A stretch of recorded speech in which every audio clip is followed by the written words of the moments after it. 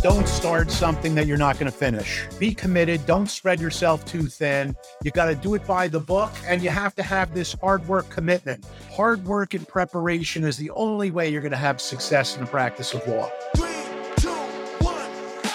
Welcome to Lawyers Who Lead, a podcast that challenges the notion that the law lags behind. I'm your host, Sigal Barnes. Each week, I invite a lawyer who's making powerful changes through extraordinary leadership.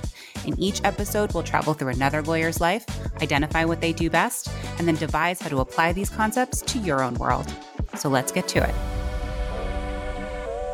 Welcome to Lawyers Who Lead. I'm your host, Sigal Barnes. Our guest today is a partner in the litigation and real estate departments at Phillips Nisor. He is a certified civil trial attorney by the New Jersey Supreme Court and a court-qualified mediator, serving as a court-appointed attorney, guardian, special master, and special fiscal agent. He is also a member of the New Jersey Supreme Court Committee on Women in the Courts, which provides education to law students, the bench, and bar on gender and LGBTQ issues. Please welcome our next lawyer who leads, Scott Piekarsky. Scott, welcome to the show. Thank you so much. I'm so excited that we got to finally do this interview together. Yes, let's do it. Let's do it. Love the enthusiasm. This is great. So, Scott, as you may or may not know, I like to start the podcast off with a little gratitude. So if you can tell me, what is your favorite moment so far today? My favorite moment, I guess, is seeing and interacting with you. I love people. I'm a people person. We've now adapted to this new platform of Zoom, but it's now, over 2 years, and it's kind of natural and it serves the purpose. Agreed. We can do justice like the Jetsons. Like the Jetsons. I love it. I just heard George Jetson would have been born right now. Oh, yeah, it's crazy. I had a professor in college back in the early 80s say, I predict that someday you'll be able to walk down the street with a wireless phone and talk to your relatives in California. And we were like, really? Wow, are you kidding? So, these futuristic people, they've got their finger on the pulse. And us lawyers, hopefully, we're as good as some of those folks. Scott, I'd like to just start from the beginning. Did you always want to be a lawyer? No, my family always had small businesses. I worked in my family's businesses. My dad was a dental technician. He had a dental laboratory. He made crowns, bridges, caps, things like that. I did deliveries for him. My brother, way back when, had a bike store, an infant furniture store. And I was a worker from the age of 14 on. I was always working. And I loved it. I enjoyed it. And I said, I'm going to go to college, get a business degree, maybe go get an MBA. But I took one or more law courses in college, and it just sparked this great interest. And I was always kind of intrigued by the law. It's funny, my high school in New Jersey always did a Memorial Day kind of event, a softball event to raise money for the local mental health center. And I forgot what it was that we were doing. I think we were transporting some money. I was in the car, I was driving, I got pulled over by a local cop, didn't care what we were doing, wrote me a ticket, and ultimately had to go to municipal court with my dad. And I actually landed up myself cross-examining the testifying cop. And I said, this is really cool. I'm really intrigued by all of this. And then, of course, once I had that law course in college, I said, I think I want to go to law school. And what doubly made it something I wanted to do, there was something years ago called the Cornell Law School Pre-Law Program. They advertised it in the New York Times, and you had to apply and get accepted. And you went in residence up in Ithaca at Cornell Law School, and you took 2 law courses, Socratic method, case books, and all that. You lived up there for 6 weeks. I got admitted. I went through the program. Most lawyers and law graduates said, you're a lunatic, because why would you want to put yourself through that before you have to? My response was, I don't want to waste my parents' money. I know they work hard for the money, and I know we may borrow some money, but I'm not going to waste their money, start up law school, and then quit. I want to make sure that this is something I'm going to want to do, and that's going to benefit all of us. And you know what? I did this amazing program with these amazing people. It was scary as hell, but the social activity that we had that summer was marvelous. And I said, I want to go to law school. And that's what I did. All right. So a few questions. When you were cross-examining this police officer who pulled you over, did you win the case? Unfortunately, I think we landed up losing and landed up probably paying something. We knew people in town. I grew up in town. And someone in government had said to my dad, oh, don't worry about it. I'll be down there that night, wink, wink, it's no big deal.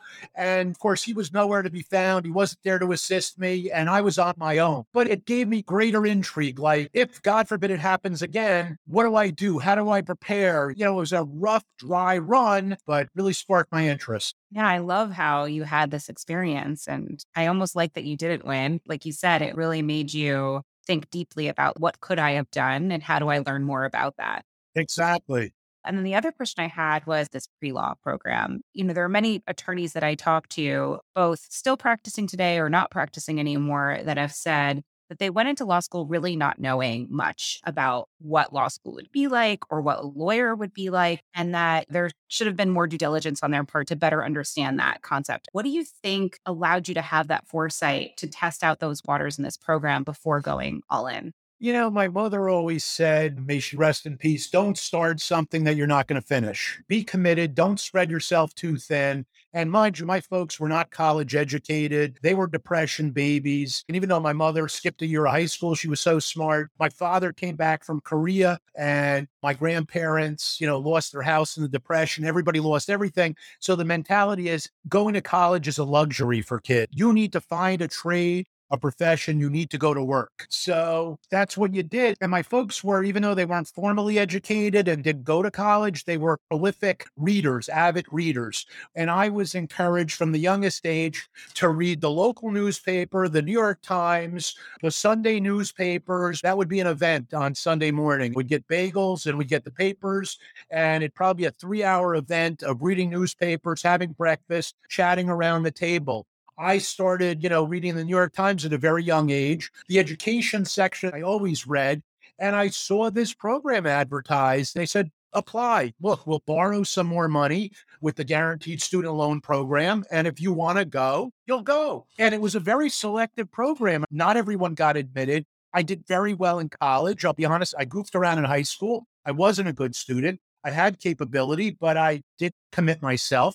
I got to college and I killed it and I did really well. What was pretty scary was the fact that the kids that got into the program were mostly from the Ivy League. So it was a little bit intimidating with the academic challenge there, but I passed everything and I got college credits also. It really, lit a fire in my belly that this is what I want to do. I don't care where I get into law school, I'm going. And if it's not the school that I really want, I'll do well and then I'll transfer. So that's how it happened.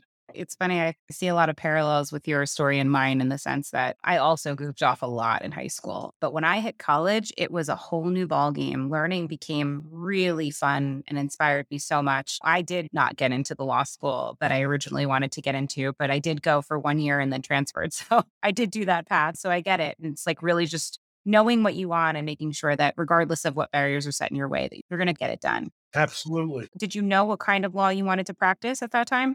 I really didn't. I think if my mother were here chatting with us, she'd say, yeah, you were going to be a corporate lawyer, a business lawyer. I think a big function of what you do is where you can find work. So I went to Seton Hall Law School in Newark, and I was lucky enough to get hired by a solo practitioner who did plaintiff personal injury, plaintiff med mal, real estate, you name it, he did it. He was like a general practitioner. In my second year, my first really good clerkship was with an insurance defense firm. And I really loved it. The work was very interesting, very diverse. And so I ended up, doing insurance defense work at two firms for, oh God, about 16 years. So that was really my foundation. And that's where I got like a boatload of jury trial and bench trial experience. What was your next move after that? I mean, I started out cutting my teeth on auto cases and then slip and fall, but I ended that part of my career defending physicians in medical malpractice cases, defending lawyers in malpractice cases, and a variety of other things.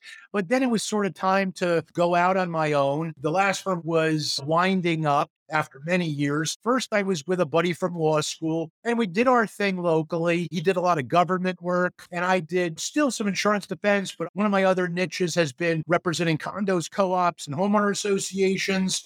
And I started to really develop the legal malpractice into ethics, professional responsibility, fee arbitration. I started representing lawyers in ethics matters, and I started doing more of expert reports in malpractice cases, which I do a lot of. The practice was very busy. My partner didn't want to hire more help. And I know from 16 years of working in some successful firms, you only make money with more lawyers. You need more billers. Otherwise, we're never going to grow and make more money. So I then opened my own practice in '07.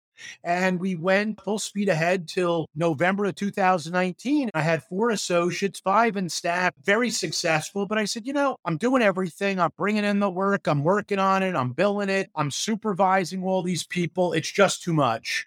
And that's when I said, you know what, maybe I can get more help through a merger. And November of 19, I merged Piekarsky and Associates into Phillips Nizer, which is a New York City LLP that's been around since 1926, started by the renowned Louis Nizer, one of the greatest trial lawyers to ever exist. Just an amazing firm with an amazing culture started by him and Mr. Phillips. So that was the next step. That must have been an interesting time in your life to take something that you've built and was growing and so successful, and then make the decision to merge with someone else. Talk to me about that decision-making process. It's a very complicated, emotional, financially driven, somewhat risky kind of thing to do. But I knew the reputation of the Phillips Nizer firm, and I felt like I would fit in well in that culture. There's so many moving parts. And one of the biggest things was breaking it to my associates and my staff and preparing them for that merge. Getting them all on board. It was very complex. The day-to-day complications of making sure clients are on board, getting a tail policy of malpractice insurance, shutting down the other operation, computer systems, and then bringing this other group to a new setting. It's mind-boggling. It's awesome. And it's incredibly challenging. What makes it even wilder is, so we merged in November of 2019. I'm in the middle of a jury trial in early March of 2020. And the judge says, everyone have a great weekend, but I don't know if I'll see you on Monday. This pandemic is really picking up and we may not be back here on Monday. She hit it right on the head. We were not back on Monday. We segued into and pivoted into Zoom. My wife was teaching on Zoom. My younger daughter came home with her boyfriend from the city. They were both handling their jobs on Zoom. My older daughter, she was still home, but she was working as a labor and delivery and a NICU nurse. So she was going to work. But we were scared stiff for her because every hospital locally was loaded with COVID. So that 1 year was just wild and crazy. But I got to say, it was an amazing experience to have this closeness with your kids. And of course, I ate well and ate too much, but it all worked out fine. It really did. What was really interesting as a legal professional, I landed up writing 2 law review articles. One on how to deal with working remotely and ethically during COVID, explaining the ethical nuances and the challenges. And then after I wrote that first article for the Rutgers Business Law Review, the University of Miami Business Law Review picked it up and said, would you please not only lecture for us on this subject, but would you write an article for our law journal? And the masochist I am, I said, what the heck, let's do it. It was a labor of love. It was a tremendous amount of work, but I can't tell you how gratifying it is to have a law review article published. What were some ethical nuances that you discussed that you think still exist today? The security and the ethical part. So, we've got VPNs, we have double authentication, but I may be on a confidential meeting with a client or on a sealed court hearing. I have a duty as a lawyer to maintain confidentiality, to maintain what goes on in the attorney-client relationship. And if Alexa is there behind me, Alexa is listening to all of this and recording it. And third parties are having access to this. So that's one issue. The unauthorized practice of law issue was coming up where many of my partners were at second homes throughout parts of the pandemic. And there's some lawyers out there that would say, wait a second, you're practicing law from your house in the Berkshires and you're not licensed in Massachusetts? That's the unauthorized practice of law. Preserving the data, preserving the material. God forbid you get COVID and you die. How is somebody going to get that preserved material? Are you saving it and protecting it? If God forbid you do die during COVID, what's your succession plan? It's wild. The second article went into stuff like virtual reality, artificial intelligence, and then cryptocurrency. I had lawyer clients calling me. They're like, we've got a great new case, but the guy wants to pay us in cryptocurrency. What's the status of the law and the regs and the ethics rules in New Jersey on this? And I need an answer by tomorrow morning. So, really cool, interesting stuff that I love working on that I'm going to continue to write and lecture on. But I guess the latest topic and what I'm going to be doing a lot in the area is attorney wellness. We really need to talk more about wellness. My mantra is kindness, passion, and grit, and that's how you're going to have success. But unfortunately, we've really not paid close attention to wellness of law students, wellness of lawyers, and we really haven't paid close attention to the wellness of judges and their staff. And we need to do a lot more in that regard. I've unfortunately had a lot of health issues starting in 2013 up to the present date. So I'm really sensitive to it. And I think it's been neglected for much too long. And we need to talk about it. And we need to really move the dime on that topic. I am so glad to see you talking about this, to see so many others being vulnerable and sharing their stories and talking about how important it is. And I liked how you broke it down: wellness for law students, for lawyers, for judges and staff. I think that there's a lot of discussion around wellness for lawyers, but I see less discussion about wellness for law students and wellness for judges, and what two important parts of the system that we need to make sure we address. And I just read an article, it may have been an ABA publication or elsewhere, but the stats on young law students with problems and anxieties. And of course, I'm the first one to say to clients and family members, friends, if you need psychological help, don't be embarrassed. We're human and it's there and it's available to you. You talked deeply about how Phillips Nizer has a culture that you felt like you could align with really well. We're also talking about a culture of wellness. Tell me about the culture at Phillips Nizer. Why do you like it so much? And why do you feel like it's aligned with who you are? Everybody is real. They're human. They're friendly. There's a synergy. It's all for the common good. We're all part of the same team. We refer stuff back and forth and we give names and referrals and we help each other out. And this is a constant thing from day one. I've had this constant interaction with colleagues and it's wonderful. It seems as though you hold a lot of reverence for Nizer specifically. Oh my God. Yeah. It seems as though his leadership really kind of emanates still throughout the entire firm. Yeah. He was truly a Renaissance man. There have been very few people that have reached the levels he has. There's like an American Trial Lawyers Hall of Fame, and there's a very small group of people in there, including Thurgood Marshall and Clarence Darrow. Well, Louis Nizer is one of the few people in there. He had a passion and a love for the law. He felt that proper preparation was perspiration, and really killing it for trial was working through the night.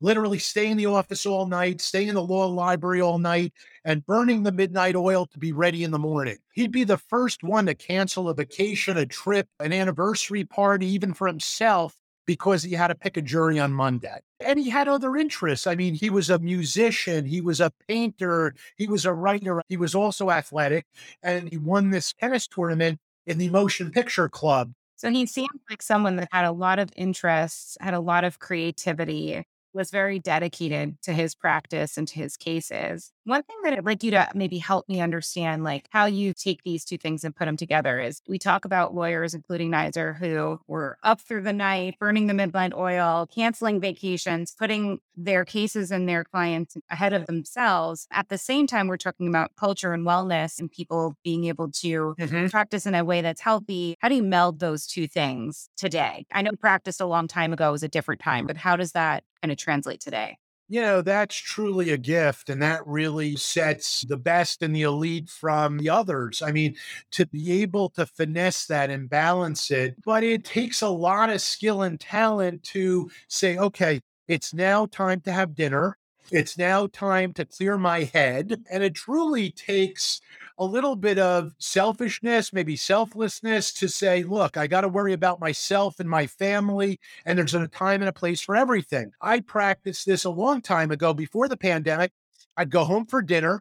I'd go upstairs to my bedroom. I'd change. I'd put my cell phone on the charger and I'd go downstairs and have dinner with my wife and my girls. And If people complain to me later, I was trying to get you at 6:30 on a call, I'd be very clear about it. When I come home for dinner with my family, the phone goes in another room. We have important talk and chat and liveliness, and we have a meal together. And then after dinner, I can deal with the emergencies. We as lawyers, we need to learn how to divide and separate that. And we come first. Our health comes first, and that's it. Our health comes first, and that's my mantra. Your health comes first. The judge that I clerked for back 35 years ago said, your health comes first. Your family comes first. That trial will happen. It'll happen another day and another week, but you're most important. We really need to learn that. We need to preach it and practice it that, oh, that doctor's appointment will happen at another time. Well, no, if that's the only time to get in for that cardiac evaluation now, and otherwise you got to wait a month, I'm sorry. Let the doctor's appointment happen and we'll start the trial a little bit later. I think that it's very important what you're saying. And I think as a partner in a law firm, you've definitely have the experience and the comfort, let's say, to be in a firm where you can make those decisions. How do you help others on your team, other people who might not feel as comfortable or might feel like it might reflect badly on them? How do you help them come to those decisions? So it's mentoring and it's working with me. One of the beauties is we come together, we talk about stuff. We went through it this morning. We had a lawyer call and say, we've got a trial date on the such and such case. What are you thinking? Is it going to go? Is it not going to go? Are you going to ask for an adjournment? Are you ready to go? And then I said to my team, is it Zoom? Is it in person? And most importantly, the client must be respected. He wants it to go as soon as it can go, but I'm going through some health issues now. And if it's going to be in person, I don't know if I can do it. But if I can't, I'm going to need part of my team to come with me to court. Having a little bit of a dizziness issue right now, and to hop in the car, race to the courthouse, jump out of the car, get through the metal detector, up the elevator, and be ready to roll at 8:30 or 9 o'clock is going to be a challenge for me. So we're already talking and preparing. And for my newest of associates, he's learning and we're explaining how you deal with these kinds of challenges and issues.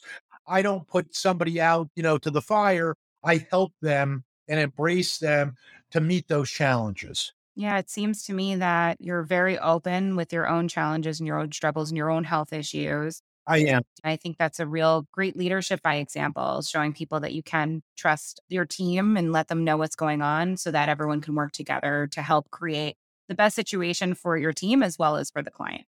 What does leadership in law mean to you? Leadership in law is being kind, being passionate, and working hard. If there was one thing you could change about the legal industry, what would it be?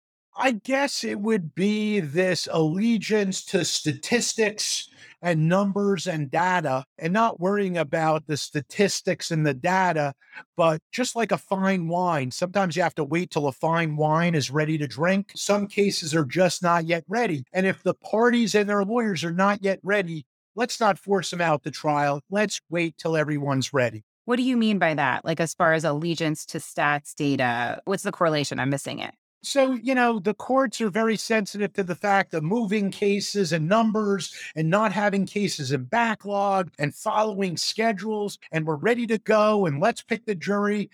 Jersey differs a bit from New York. New York, basically, you don't dock it until you're ready.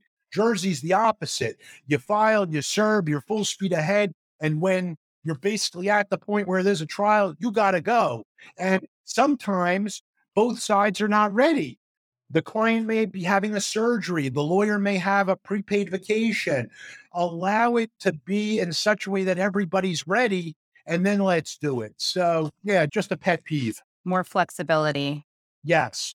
What is something people misunderstand about the work that you do? They maybe misunderstand the business model and how it works. For example, in some serious plaintiffs' work, you're going to have to fund these cases. You're going to have to lay out money. You may have a line of credit for it. At the end of the day, it may not be as profitable as you think. And the law has become such a specialty. I used to say I was a country lawyer and I did everything, and I did. You can no longer do everything by virtue of the developments in the law and the complications and the time element to it. So, What is a piece of practical advice for our listeners? These are leaders and future leaders in law who are looking to follow your lead. being kind to people, being polite, being courteous. It's always worked really well for me. I never thrived with book throwers or screamers. Maybe some people do, but I would say most people don't. If you want to be a great success, you have to have some level of passion. You really have to enjoy it and love it.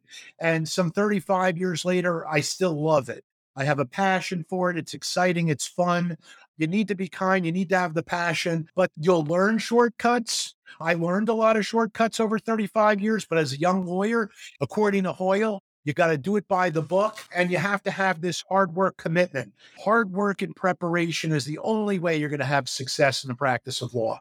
Who was someone who really shaped your journey in life? My folks, most definitely did. They had a work ethic.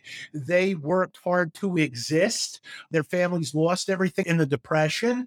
They knew the value of education, which they never got the benefit of. My mom skipped a year in high school and went right to work as a legal secretary. So she was an inspiration. My dad, after coming back from Korea on the front line, he went right to work. He was a paraprofessional. And I knew that working hard and committing yourself and treating people well and kindly would bring success. And I knew that if I worked my tail off and I committed myself and I was kind and good to other people, it would work. And one of the things I learned along the way that everybody needs to understand, you may want everyone to be your friend, but it's not going to happen. There's different personalities. Not everybody's going to love you, but it's okay. You don't have to be friendly with everyone. You don't have to love everybody. They don't all have to love you, but you need to respect everyone and they need to respect you. That's critical. Wonderful. Final question. What do you do for self-care? Finally, after 35 years of practice, I'm watching my diet. I'm eating a healthy, reasonable meal for breakfast as well for lunch. Most nights I'm home for dinner and I'm also eating well. I'm exercising and I always go for my yearly and regular doctor's appointments. And I'm very in tune with my health and the health of others around me. And I preach it and I hope that others take it as seriously because if you want to have a meaningful, fantastic life and career, you're not going to do it if you're not healthy. And mental health and physical health is really critical to be successful in whatever field you're going to go into. Excellent advice. Thank you so much, Scott, for being here today. If someone wanted to connect with you, what is the best way they can do so? The Phillips Nizer website, I have a bio there. My phone number's there. My email is there. I'm pretty good about getting back to people within a day or so. And I consider myself a mentor and a thought leader, and I'm readily accessible. I'm always here. That's wonderful, Scott. And someone that's known Scott for many years, I can absolutely attest that you are definitely a person that's always there to be a friendly voice with great guidance. So I really appreciate all that you do. Thank you again for being on the show. Thank you for those kind words. It was my pleasure. I enjoyed it. Thank you, leaders and future leaders, for listening today. We have a new guest every week, so don't forget to join us next week. If you enjoyed this episode, subscribe or follow us anywhere you listen to your favorite podcasts. You can also follow @Lawyers Who Lead on social. Let's celebrate and continue to build a community of leaders in law together. Lawyers Who Lead is made possible by Lawline, the leading online platform for lawyers who want engaging, relevant CLE and professional growth content. For over 20 years, Lawline has helped hundreds of thousands of attorneys level up by providing award-winning courses in hard-to-find areas and high-demand fields. They have so many courses to choose from that are actually really interesting to listen to and watch. That's why Lawline's rated the highest in the industry with over 1,000 verified reviews on Trustpilot. Lawyers Who Lead listeners get $100 off Lawline's unlimited annual subscription, which means you can take as many courses as you want for a really good price. Just visit lawline.com/podcast to get the special offer. Check out Lawline for the best content for leaders and future leaders in legal.